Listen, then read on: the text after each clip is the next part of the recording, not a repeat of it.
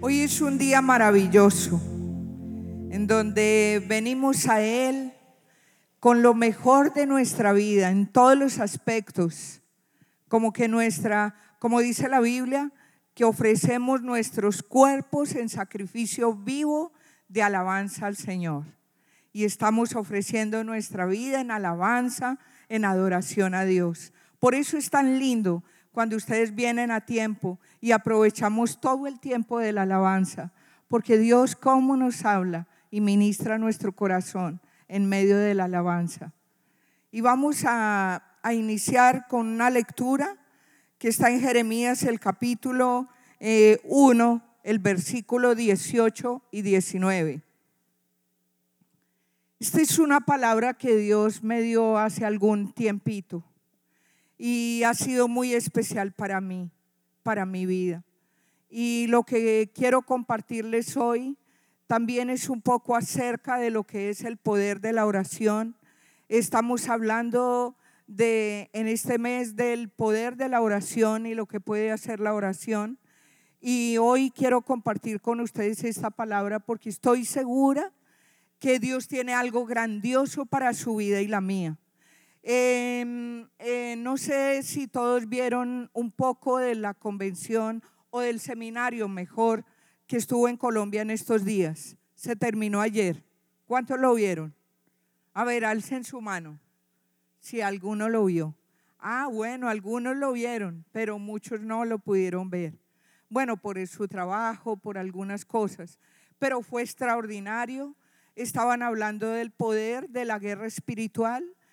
Fue un tiempo hermoso donde Dios se movió de una manera sobrenatural y pienso que esa bendición también es para nosotros. Estamos bajo la misma cobertura y el Espíritu Santo está en todo lugar, y a través de nuestros pastores Dios ha traído una unción, y una unción muy especial para las familias de esta iglesia y del sur de la Florida, porque como tenemos un reto muy grande, la meditación que yo les voy a hablar hoy se llama Somos llamados a conquistar. Y yo creo que tenemos muchas cosas por conquistar, ¿o no? A ver, levanten la mano todos los que quieren conquistar. Amén, así me gusta. Todos nosotros estamos llamados a conquistar. Y dice en Jeremías esto, hay una promesa. Dios le estaba hablando a Jeremías, pero Dios a través de esta palabra también nos habla a nosotros, porque lo que fue escrito en la antigüedad para nuestra enseñanza se escribió. Y dice así Jeremías 1, 18 y 19. Dice: porque he aquí yo he puesto en este día, te he puesto en este día como ciudad fortificada, como columna de hierro y como muro de bronce contra toda esta tierra, contra los reyes de Judá, sus príncipes, sus sacerdotes y el pueblo de la tierra. Y el verso 19, y dice: y pelearán contra ti, pero no te vencerán, porque yo estoy contigo, dice el Señor, para librarte. Amén. Esta es una palabra hermosa que trae muchas cosas a nuestra vida, pero veo en esta palabra que Dios le estaba diciendo a Jeremías que se le opondrían a él y se opondrían también a lo que él tenía que predicar. Tú y yo hemos sido llamados para predicar la palabra de Dios, para hacer testimonio, para llevar luz a esta nación. No estamos aquí por casualidad, no estamos aquí porque yo vine para tener un mejor trabajo o porque Dios tenía un programa, un camino preparado para ti, y por eso estás aquí en el sur de la Florida, como lo estoy yo. Dios permite circunstancias para llevarnos a donde nosotros menos imaginamos. Pero veo que este joven fue llamado, y fue llamado también a mantenerse firme en sus convicciones. Vivía en un mundo como el que vivimos ahora en la actualidad, donde había maldad, donde había dureza de corazón, donde había de todo, religiones por todo lado, como tradición de todo. No había como muchas cosas buenas como hoy también. Pero esta promesa de estar con Él no fue solamente para Jeremías, fue también para ti y para mí. Es una promesa que nosotros la podemos tomar hoy. Dios siempre está con hombres y mujeres que están con el deseo de predicar la palabra, de ser testimonio en esta tierra. ¿Y cuántos de nosotros tenemos oportunidad de predicar, de hablar de Jesús en el lugar donde nos movemos? Creo que todos tenemos esa oportunidad. Hoy no somos encarcelados como en la época de la iglesia primitiva, cuando a Pedro, a Juan, a todos sus grandes apóstoles fueron encarcelados por predicar la palabra. Y no vayamos mucho como a los apóstoles. Hoy día hay en muchas naciones que son encarcelados y tratados como criminales por predicar la palabra de Dios. Cuando fuimos a la convención de Colombia en enero, fue un hombre muy poderoso en la oración, y hago mención de esto porque es un hombre de oración. Fue un hombre poderoso en la oración en medio de la cárcel, porque lo metieron en China, lo metieron a la cárcel por predicar el evangelio. Él dice que son iglesias, pero eran células como las que nosotros tenemos en cavernas, debajo de la tierra, en cuevas tenía, y lo perseguían por todo lado. Y fue como que le hicieron juicio por un crimen, porque ellos dicen que es un crimen predicar otra cosa que no sea la tradición y la religión que ellos tienen. Pero le doy gracias a Dios, porque a nosotros, y damos gracias todos nosotros como iglesia, porque aquí no hay ninguna dificultad para predicar la palabra de Dios. Tenemos libre tiempo o libertad para predicar la palabra. Entonces veo que hay, como puse esta enseñanza, tenemos una guerra que librar. Tenemos una batalla que Jesús, dice la palabra de Dios en Efesios 6:12, dice: porque no tenemos lucha contra sangre ni carne, sino contra poderes, contra principados y potestades de las tinieblas. Dios nos ha puesto en esta tierra, nos ha llamado para ser hombres y mujeres de testimonio, que podamos levantar una generación para Dios. Pero también Él nos alerta, como alertó a Jeremías en aquella época. Le dijo que se opondrían a lo que Él predicaba, que se opondrían a su propia vida. Y hoy hay oposición en medio tuyo para predicar también la palabra, para ser un cristiano, para ser un hombre de Dios. Y Jeremías era un hombre joven, pero permitió y sensible, porque era más conocido por el profeta llorón. ¿Cuántos saben eso? Que era el que llamaban el profeta llorón. ¿Cuántos se identifican con este profeta?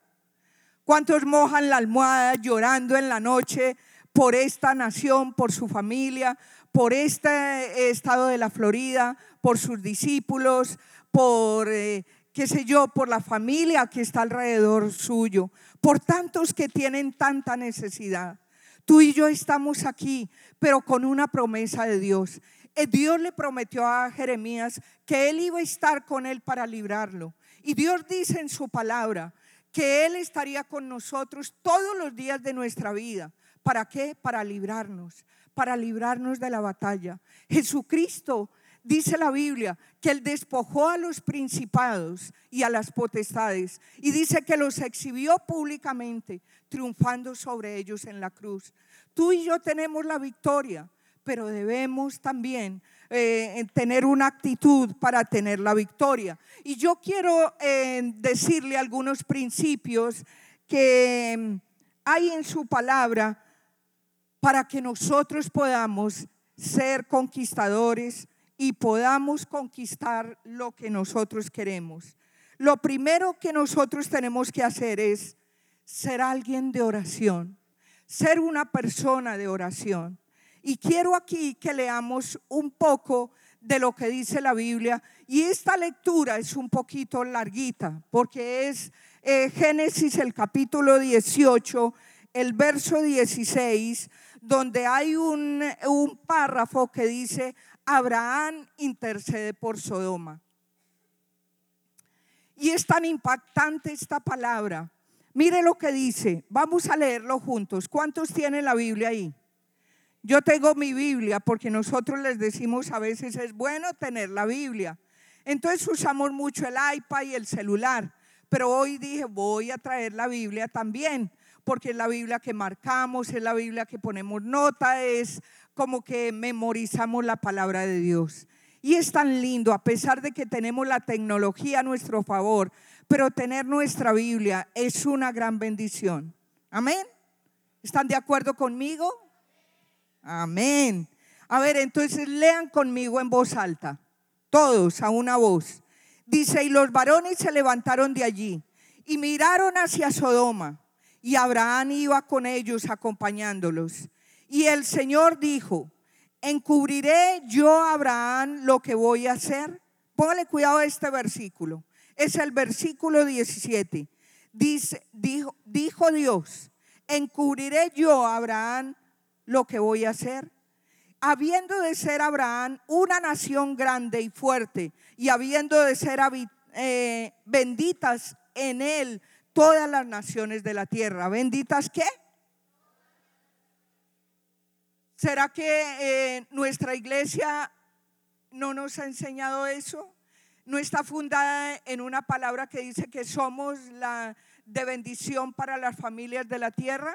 ¿Ustedes se acuerdan el verso en que está fundada la Misión Carismática Internacional? ¿Sí se acuerdan? ¿Cuál? Muy bien, un aplauso al Señor. Muy buenos discípulos. Y deben repetirse esa palabra cada vez que pasen por una lucha, cada vez que tengan una batalla que librar, porque no es contra sangre ni carne que libramos. Y dice: le encubriré, dice, habiendo de ser Abraham una nación grande, vuelvo y repito este verso, y fuerte, habiendo de ser benditas en él todas las naciones de la tierra, porque yo sé que mandará a sus hijos y a su casa después de sí, que guarden el camino del Señor, haciendo justicia, juicio, para que haga venir el Señor sobre Abraham lo que ha hablado acerca de él. Entonces el Señor dijo: por cuanto el clamor contra Sodoma y Gomorra se aumenta más y más, y el pecado de ellos se ha agravado en extremo, descenderé ahora y veré si han consumado su obra según el clamor que ha venido hasta mí, y si no, lo sabré. Y se apartaron de allí los varones y fueron hacia Sodoma. Pero Abraham estaba aún delante del Señor, y se acercó a Abraham y le dijo: ¿destruirás también al justo con el impío? Quizá haya 50 justos dentro de esta ciudad. ¿Destruirás también y no perdonarás al lugar por amor a los 50 justos que estén dentro de él? Lejos de ti el hacer tal, que hagas morir al justo con el impío, y que sea, ¿están leyendo conmigo? Me gusta que lean la palabra. El justo tratará como el impío, dice, el justo como al impío nunca tal hagas. El juez de toda la tierra no ha de hacer lo que es justo. Entonces respondió el Señor: si hallare en Sodoma 50 justos dentro de la ciudad, perdonaré todo este lugar por amor a ellos. Y Abraham replicó y dijo: he aquí, ahora he comenzado a hablar a mi Señor, aunque soy polvo y ceniza. Quizá faltaran de 50 justos 5, destruirás por aquellos 5 toda la ciudad? Dijo: no la destruiré, si hallares allí 45. Y volvió a hablarle y dijo: quizá se hallaran allí 40. Y respondió: no lo haré por amor a los 40. Y dijo: no se enoje ahora mi señor, si hablare, quizá se hallarán allí 30. Y respondió: no lo haré si hallare allí 30. Y dijo: he aquí ahora que he emprendido el hablar a mi señor, quizá se hallara allí 20. No lo destruiré, respondió, por amor a los 20. Y volvió a decir: no se enoje mi señor, si hablare solamente una vez, quizás se hallarán 10. No la destruiré, respondió, por amor a los 10. Bueno, y toda la historia es hermosa, lo que habla toda la historia. Pero yo pienso que debe leer el capítulo 19 y comprenderá todo lo que le pasó a Lot y cómo fue que él fue librado. Pero en esta parte veo la oración tan poderosa de Abraham, un hombre que había dedicado su vida al Señor, que había prometido delante de él mantenerse firme como Jeremías en sus principios, en ser un hombre que iba a pasar como la enseñanza, el temor de Dios, su palabra, la iría a llevar a su gente, a su familia, a sus discípulos, a otras familias de la tierra. Por algo hoy se habla que es el padre de la fe. Y pienso que el mismo llamado que Dios le hizo a Abraham, él fue sincero para obedecer el llamado de Dios. Y ese mismo llamado lo tienes tú y lo tengo yo. Dios nos ha llamado para restaurar familias. Lo más tremendo y la deficiencia más tremenda en este país, desafortunadamente, son las familias. Hace algunos años yo visité una familia, fui a visitar un hogar que estaba en conflicto. ¿Y sabe por qué estaba en conflicto? Había sido una joven que llegó, se había separado de su esposo porque él era un borracho, un hombre vulgar, un hombre indecente, de todo. Dios la restauró en esta iglesia, Dios restauró su vida. Pero desafortunadamente ella conoció un joven o un señor dentro de la misma iglesia. Y este hombre no era muy comprometido con Dios. Y yo les había llamado para que no se casaran porque no era la voluntad de Dios, porque Dios me había hablado acerca de eso, porque conforme a la palabra yo los quería instruir. Y como iglesia tuvieron varios que también le aconsejaron y le dijeron: no se casen, no es el momento, no es la persona para usted.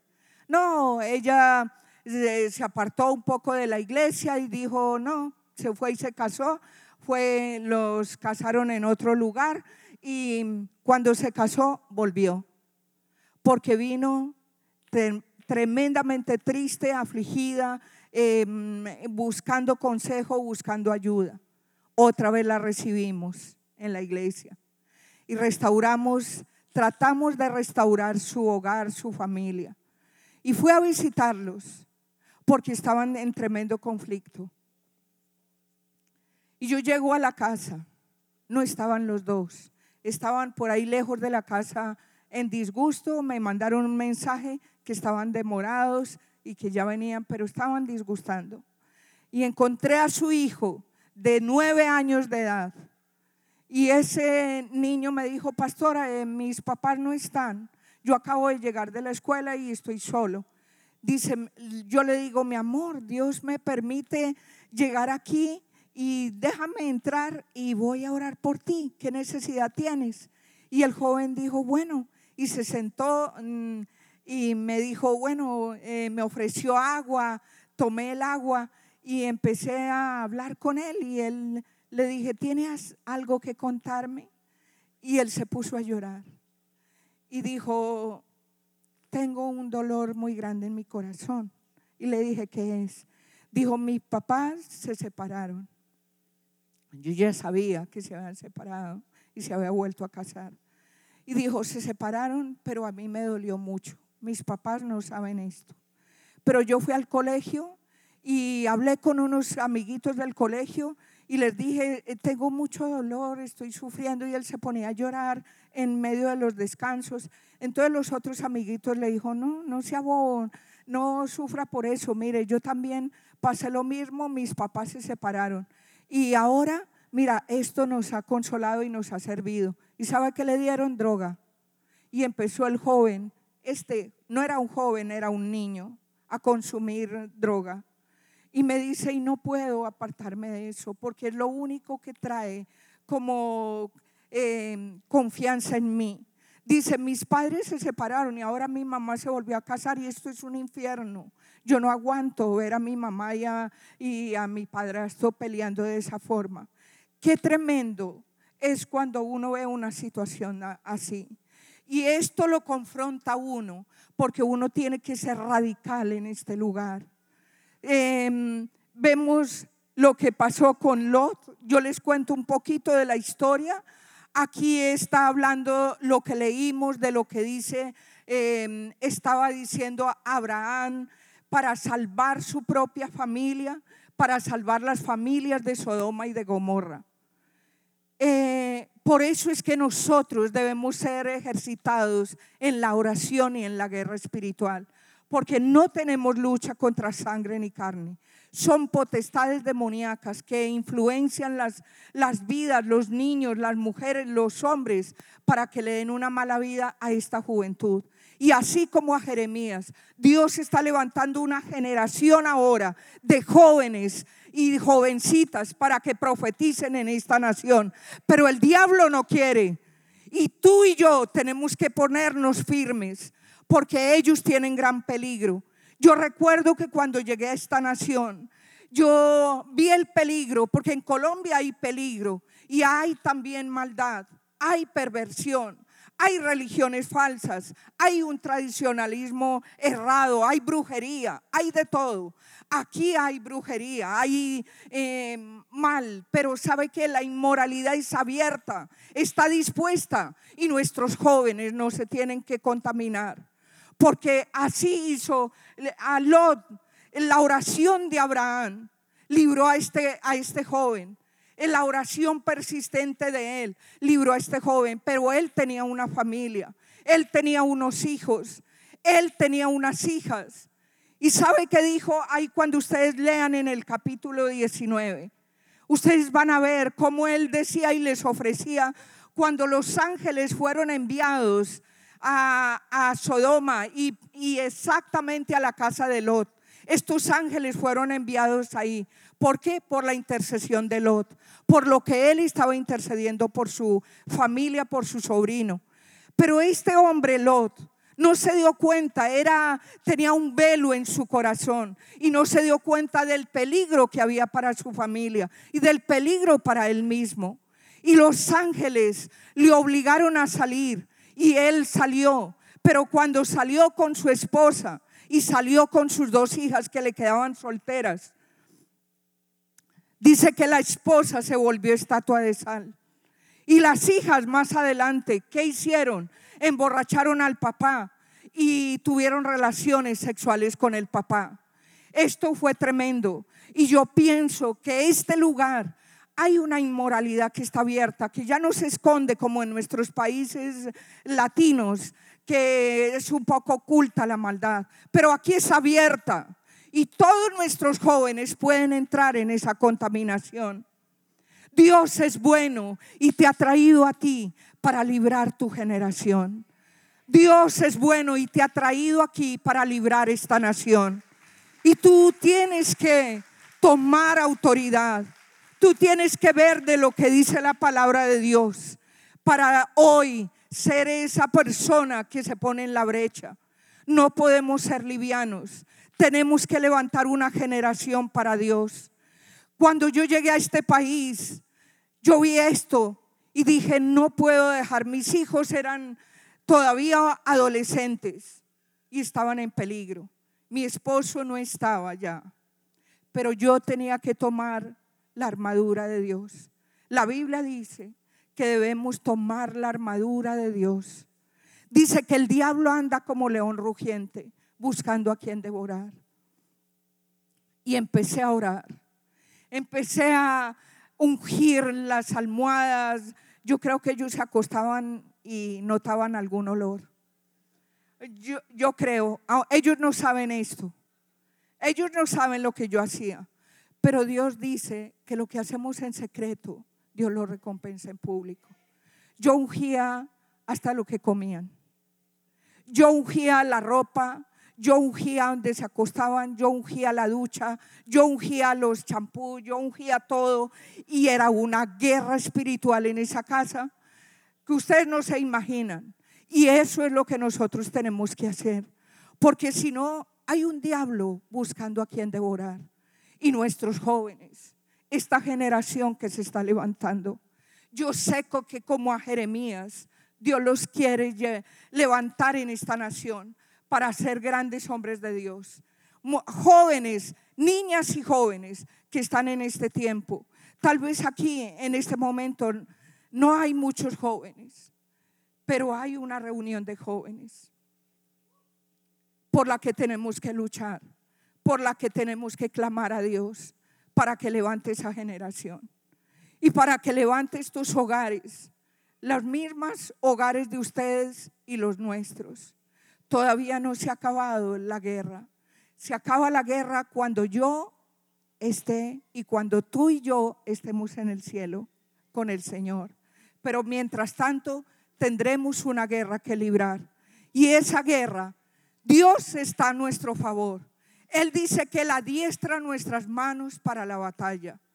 Y hoy puedo ver que la mano de Dios ha estado de una manera sobrenatural sobre la vida de mis hijos. No crea que no he pasado luchas. Aquí les cuento como entre nos, aquí en secreto. Una vez, nuestro hijo mayor estaba en la universidad. Estaba mi esposo también todavía. Y empezamos a ver ciertos comportamientos. Él estudiaba, trabajaba en el día y estudiaba en la noche. Y no llegaba a las horas que debiera llegar. Nosotros siempre teníamos en cuenta algo que a mí me impactó mucho la vida de Lot.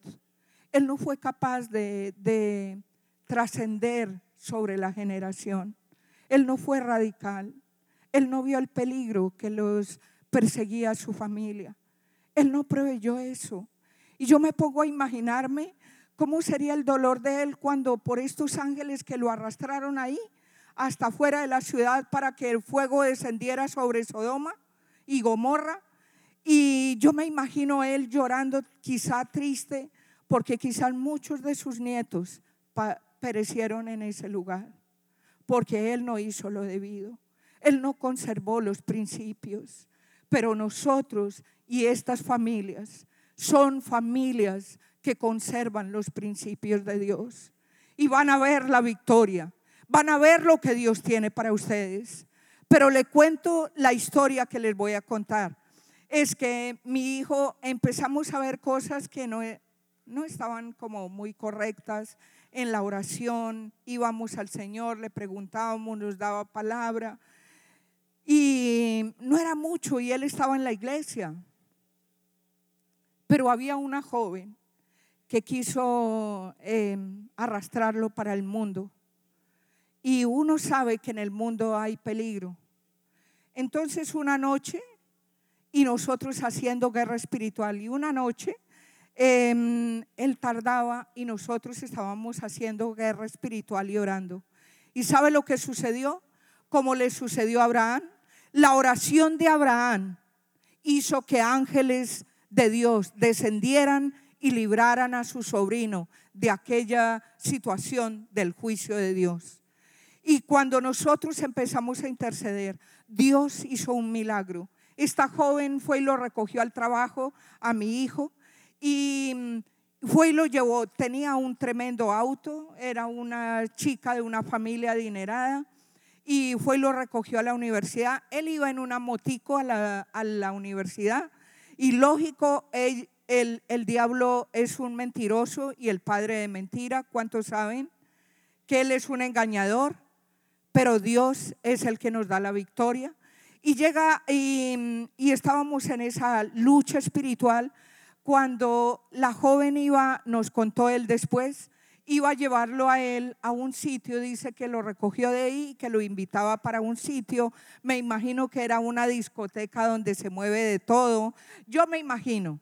Él no dijo en ese momento qué sitio era, pero él ha testificado mucho de esto.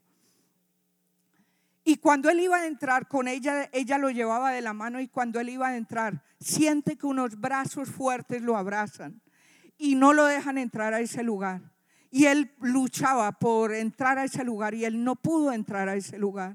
Él no tuvo más, vino una convicción a su corazón y lloró, llegó llorando, fue y recogió su pequeña moto y llegó a nuestra casa. Estábamos en guerra espiritual. Y él llega derecho a la sala, se arrodilla a la mitad y empieza a orar y empieza a llorar. Y dijo: desde aquí en adelante yo me consagraré al Señor. No más el mundo, no más las cosas del mundo. Ahí oramos por él, ahí fue libre. Ahí Dios nos dio palabra profética para él. Es eso lo que tú tienes que aprender, que tú eres un sacerdote en tu casa, que tú como Abraham tienes una medida de fe, pero que la tienes que ejercer en medio de tu familia. No seas liviano como Lot. Él permitió que la familia y sus hijos se perdieran y no tuvieran como la vida que de verdad Dios había marcado para ellos. Pero hoy tú tienes la oportunidad. Sé que Dios ha levantado hombres aquí y mujeres de oración y mujeres de guerra espiritual. Hombres que de verdad le dicen no al adulterio, no a las tinieblas, no a la hipocresía, no a la borrachera, no a la inmoralidad, sí al Señor y a la palabra de Él. Por eso estamos en este lugar, por eso estamos aquí. Tenemos una cobertura que tiene una unción sacerdotal. Tú y yo estamos bajo esta cobertura. Y debemos permitir que esa cobertura, que esa unción esté sobre nuestras vidas y conservarla y no menospreciarla, porque Lot menospreció lo que tenía Abraham y a pesar de todo se fue a esa nación a no hacer la voluntad de Dios. Aquí hemos venido a hacer la voluntad de Dios. Yo sé que hay muchos ¿cuántos tienen célula? Esos son guerreros que están en el lugar librando la batalla. Y cómo los felicito. Y felicito a cada uno que está aquí también aprendiendo para poder ser un líder de célula, porque ahí empiezas a ganar la batalla. No podemos dejar que el mundo nos atraiga a nosotros y nos robe la bendición.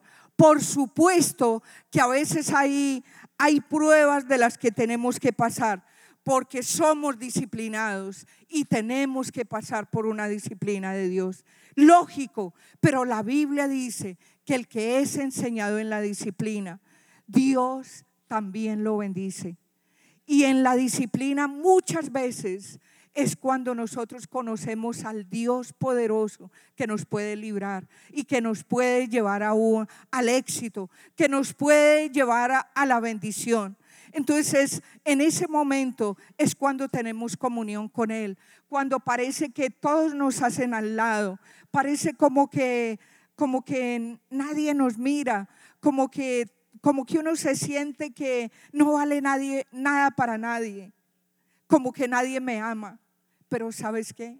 Hay un Dios que nos ama, hay un Dios que te abraza, hay un Dios que te restaura, y ese Dios que te restaura, ese es el que tú debes conocer a través de la prueba, a través del momento difícil y a través de todo lo que a veces pasamos. Lógicamente, la iglesia tiene disciplinas, tiene una orientación, tiene consejería, tiene libros, tiene para orientar nuestros jóvenes, nuestra propia vida como padres, como hombres y mujeres de Dios. Ayer mismo nos gozábamos todos los que estábamos ahí, gente aprendiendo, gente recibiendo las clases para capacitación, para ser profesores de capacitación destino. ¿Por qué? Porque se han determinado ser hombres y mujeres que le sirven a Dios.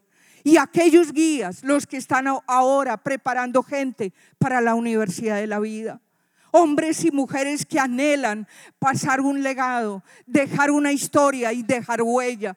¿Cómo nos alegra eso? Cuánto alegría en nuestro corazón. Cuánta alegría en el Señor hay cuando un justo, cuando ustedes y yo hacemos la voluntad de Dios. No crea que esto es por molestar, que la Universidad de la Vida, capacitación destino, los encuentros que hay en medio de la Universidad de la Vida, no, eso es por un programa, eso es porque tengo que pasar. No, es porque Dios nos ha delegado un ministerio tan sublime como es de predicar su palabra, como es apartarnos del mal para poder tener una nación mejor. Dice que las naciones, dice que la tierra será abundará el conocimiento de Dios. Habrá conocimiento del Señor a través de su vida y la mía. Y en segundo lugar, yo me detengo un poco en la oración, porque es que la oración es lo más tremendo que Dios quiere hacer a través de su vida. Y en segundo lugar, es que tengas un profundo conocimiento de la palabra de Dios.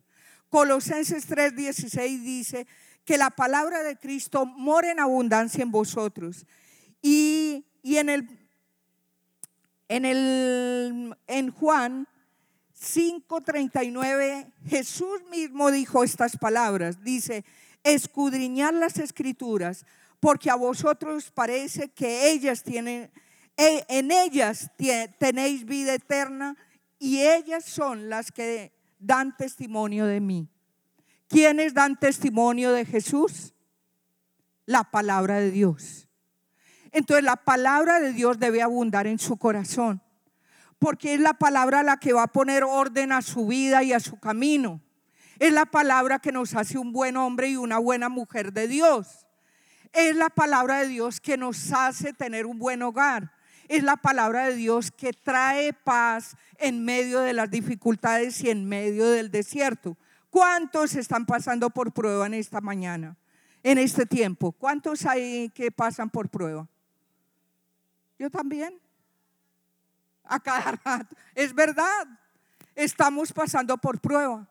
Pero en medio de la prueba, ¿sabe que nos alegramos en el Señor? ¿Sabe por qué? Porque Él nos hizo más que vencedores. Porque la Biblia dice que Él vino para deshacer las obras del diablo.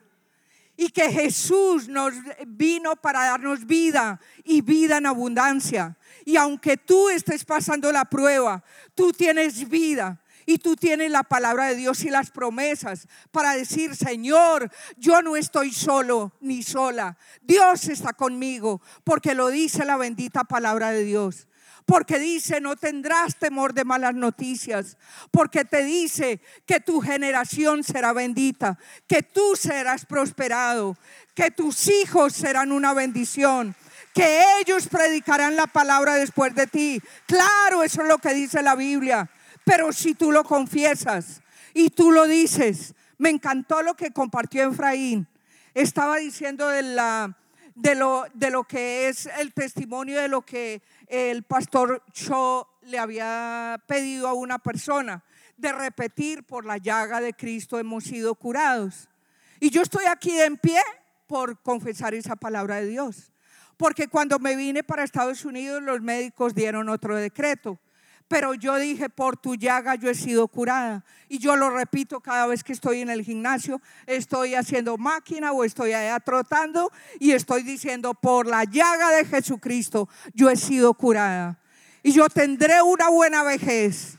Lo dice que la palabra de Dios. Tú tienes conocimiento de la palabra de Dios, tú puedes hacer frente a las dificultades y a los inconvenientes. Claro que pasamos las dificultades, claro que hay momentos de angustia. La Biblia dice que con Él estaré yo en la angustia. El Salmo 91, plaga no tocará nuestra morada. Es tan lindo la promesa de Dios. Cuando uno está lleno de la palabra de Dios, no hay diablo que se oponga. Cuando vienen dificultades, y a veces se junta todo, a veces la cuestión económica, la salud, a veces se le revela a fulano y peranito, a veces alguien le levantó una calumnia, a veces el otro dijo tal cosa, pero tú vas a la palabra y tú encuentras la respuesta. Nosotros no somos de los que retrocedemos. Tal vez hay gente con un carácter diferente. Aquí habemos muchos y tenemos caracteres diferentes, ¿no? Y vemos gritar a uno y a peranito y le dijo al otro aquello y fue injusto, pero tan injustos. Pero la Biblia dice que Jesucristo fue llevado al matadero y como dice, como oveja enmudeció y no abrió su boca. Él respondió. Él se puso desanimado porque fulanito y peranito le dijo algo negativo. No, yo estoy aquí firme porque la palabra de Dios, Dios fue el que me llamó. Dios te llamó a ti. Tú estás firme aquí porque Dios te llamó aquí para ser una generación diferente, para ser un hombre y mujer profeta de Dios. Dale un aplauso al Señor porque Él tiene grandes cosas para ti y apláudele a Él porque tú debes ser firme. A veces nosotros decimos, ay, no vengo acá porque es que hay mucho compromiso. Ah, no, es porque fulanito y peranito dijo una cosa y no me gustó, me gritó. Hermanos, así como a Jeremías, Dios le dijo que se opondrían a él. Y a veces el diablo usa a los mismos cristianos. Pero ¿sabe qué? Dios también usa nuestra vida. La palabra de Dios dice que Dios no nos dejará avergonzados. Dios hará y recompensará tu vida. ¿Has hecho para el Señor? ¿Lo estás haciendo para Dios? Calladito, calladita, haciendo la obra de Dios que Dios te ha mandado, tu llamado. ¿Quién responde al llamado? ¿No eres tú mismo? No es otro. No le va a responder fulanito y peranito, ni tu suegrita o ni tu amiguito de pronto del trabajo. De pronto ese es bien negativo y te habla cosas negativas. Pero ¿sabes qué? Si tú perseveras hasta el fin, como dice la Biblia, ganarás la corona de vida eterna. ¿Cuántos vieron hoy la declaración del pastor hoy? ¿Cómo me gocé con esa declaración esta mañana? Y yo le había pedido al Señor, Señor, dame sueñito porque es que voy a predicar. Pero no, me despertó bien temprano. Y yo me había acostado tarde y antenoche igual. Pero digo, Señor, gracias porque me da, dice, por demás es que vayáis tarde a reposar y que comáis pan de dolores, que a su amado Dios dará el sueño. Y es verdad, querido amigo y querido hombre y mujer que estás aquí hoy. Nosotros somos más que vencedores en Cristo. Él nos ha dado la victoria. Por último, quiero compartirles el último y ya terminamos. El último punto dice viviendo en integridad. Y pienso que la vida de integridad es el fruto de una vida entregada en la oración. Cuando tú entregas como tu vida como ofrenda delante del Señor en oración, cuando tú mueres ahí en la oración, ahí Dios levanta a otra persona. Dice la Biblia que si el grano de trigo no cae a tierra y muere, no puede llevar fruto. Y a veces tenemos que morir en la oración, morir a nuestro orgullo, a nuestra soberbia, a los conocimientos que tenemos como humanos, como seres humanos, y darle paso a que la palabra de Dios y la unción de Dios permanezca en nuestro corazón. Así que estemos seguros de que Dios es fiel, el que lo prometió para hacer de su vida lo que Él dijo. No le ponga pretextos, que es que usted es de, ay no, es que yo a esta edad. No le ponga pretextos que es muy joven. No ponga pretexto de que es muy maduro. No, es que yo me crié en tal cosa. Es que yo estoy acostumbrado a tal otra. Es que yo tengo que trabajar. Claro, todos trabajamos. El que no trabaja, que no coma. Pero también Dios nos pide que también hagamos su obra. Y morir en la oración es lo más lindo que puede haber. Por eso les digo, cuando vienen aquí, todos nosotros, todos los pastores, nos encanta que vengan a tiempo, que estén aquí y ofrenden su vida en el altar y se postren ante el Señor en alabanza, porque Él habita en medio del pueblo que está en alabanza. Eso dice la Biblia. ¿Hay camino por recorrer? Claro. A mí me tocaba al comienzo, cuando llegué a este país, ir a Kendall, era bien lejos, e ir a Kendall para traer una familia para intercesión, que teníamos intercesión porque teníamos la reunión a las 9 de la mañana. Y por eso yo no tenía pretexto de no llegar a la intercesión. Yo iba y me madrugaba muchísimo más y los traía, y traía a esa familia que no tenían vehículo en aquella época y estaba dirigiendo o estaba participando de la intercesión. No, el que quiere, de verdad, el que quiere le cuesta. El que siembra con lágrimas, hay un tiempo de sembrar y es con lágrimas. Pero cuando tú recoges, es con gozo. ¿Cuántos han recogido y se gozan de recoger? Mire, aquí hay un verso que les quiero compartir. Si alguien me trae una agüita. Hay un verso y terminamos y oramos. Mateo capítulo 11.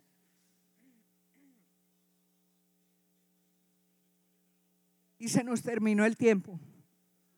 Gracias.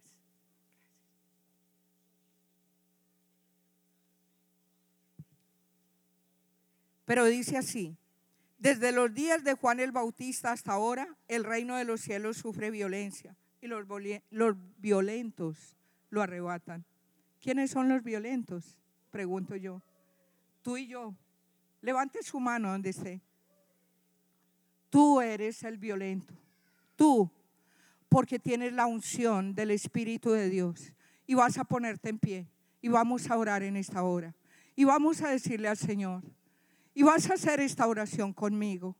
Y le vas con todo tu corazón a decir al Señor: ¿por qué estás aquí? ¿A qué te trajo Dios? Y digámosle juntos, ponga una mano en el corazón y la otra levántela al Señor. Y dígale: Señor Jesús, tu palabra dice que yo soy más que vencedor y que soy una nueva criatura en Cristo Jesús, que las cosas viejas pasaron y que todas son hechas nuevas. Y aquí yo presento mi vida y presento mi familia delante de ti.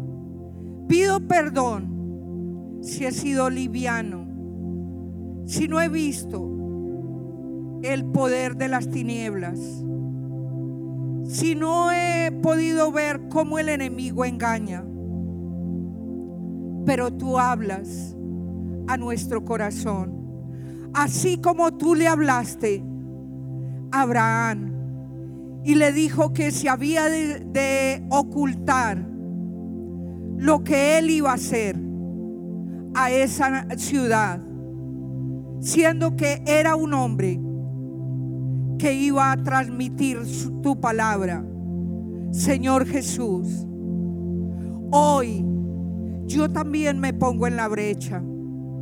Yo sé que tú hablas a mi corazón y en medio de la oración, como lo hiciste con Abraham, hablaste al corazón de él y siempre lo alertaste para los juicios venideros. También, Señor, quiero ser esa persona que sea sensible a la voz tuya, que pueda escuchar tu voz y estar atento a los tiempos que vienen y a los tiempos que estamos viviendo. Dame sensibilidad y dame sabiduría, porque tu palabra dice que tú me has hecho más que vencedor. Padre Santo, hoy me consagro a ti, consagro mi familia y declaro que por la sangre de Jesucristo yo soy libre, que toda opresión demoníaca sale de mi vida, de la vida de mis seres queridos, que toda enfermedad y toda ceguera espiritual desaparece ahora y que somos el ejército tuyo para ganar la victoria. Gracias, Señor, porque como en aquel tiempo tú enviaste ángeles, tú enviaste protección, así también a nosotros tú envías ángeles a nuestro favor, y esos ángeles acuden en auxilio de aquellos que son herederos de la salvación, porque tu palabra lo dice. Hoy, Señor, ponemos las familias del sur de la Florida bajo el pacto de la sangre de Cristo y oramos, Señor, sabiendo que estas familias vendrán al conocimiento de tu palabra, que tú usarás mi vida, mi célula será una bendición. Yo podré profetizar sobre esta nación, sobre este estado y sobre mi familia, porque soy un hombre, soy una mujer de Dios, y tú me has puesto en este lugar para llevar bendición y para hacer bendición a las familias de la tierra. Gracias, Señor. Dile, Señor, gracias por la prueba, gracias por los momentos difíciles, porque tú sacarás algo bueno de mi vida. Gracias, Señor, por llamarme a tu reino celestial. Gracias por hacerme partícipe de tu gloria, Señor. Gracias porque aunque hay ángeles a nuestra disposición, tú nos has dado a nosotros el poder de conquistar y poder conquistar las familias, Señor. Dile, Señor, gracias, porque mi hogar es un espejo donde otros se pueden ver, porque mi generación contará tu gloria, porque no habrá en ellos plaga, porque la Biblia dice que el bien y la misericordia les siguen todos los días de mi vida y seguirán a esa generación. No es en vano, dice la Biblia, el trabajo en tu obra. Dile hoy al Señor, gracias, porque tú me has traído para hacer huella, para ser ese hombre tuyo, Padre. Tengo que aprender, pero gracias, Señor. Gracias por tu obra, y apláudele ahora y dile, Señor, gracias, porque hay una nueva generación, porque hay familias para Dios, porque Dios despliega ángeles a tu favor, al favor de tu familia, de tus hijos. Ellos no están solos, ellos tienen un ejército que los cuida, pero tú tienes que desatar eso a través de la oración. La Biblia dice que es una guerra continua, vivimos en una guerra continua, pero Dios está de nuestra parte. Jesús vino para deshacer las obras del diablo. Y levanta tus brazos y alábale a Él con todo tu corazón.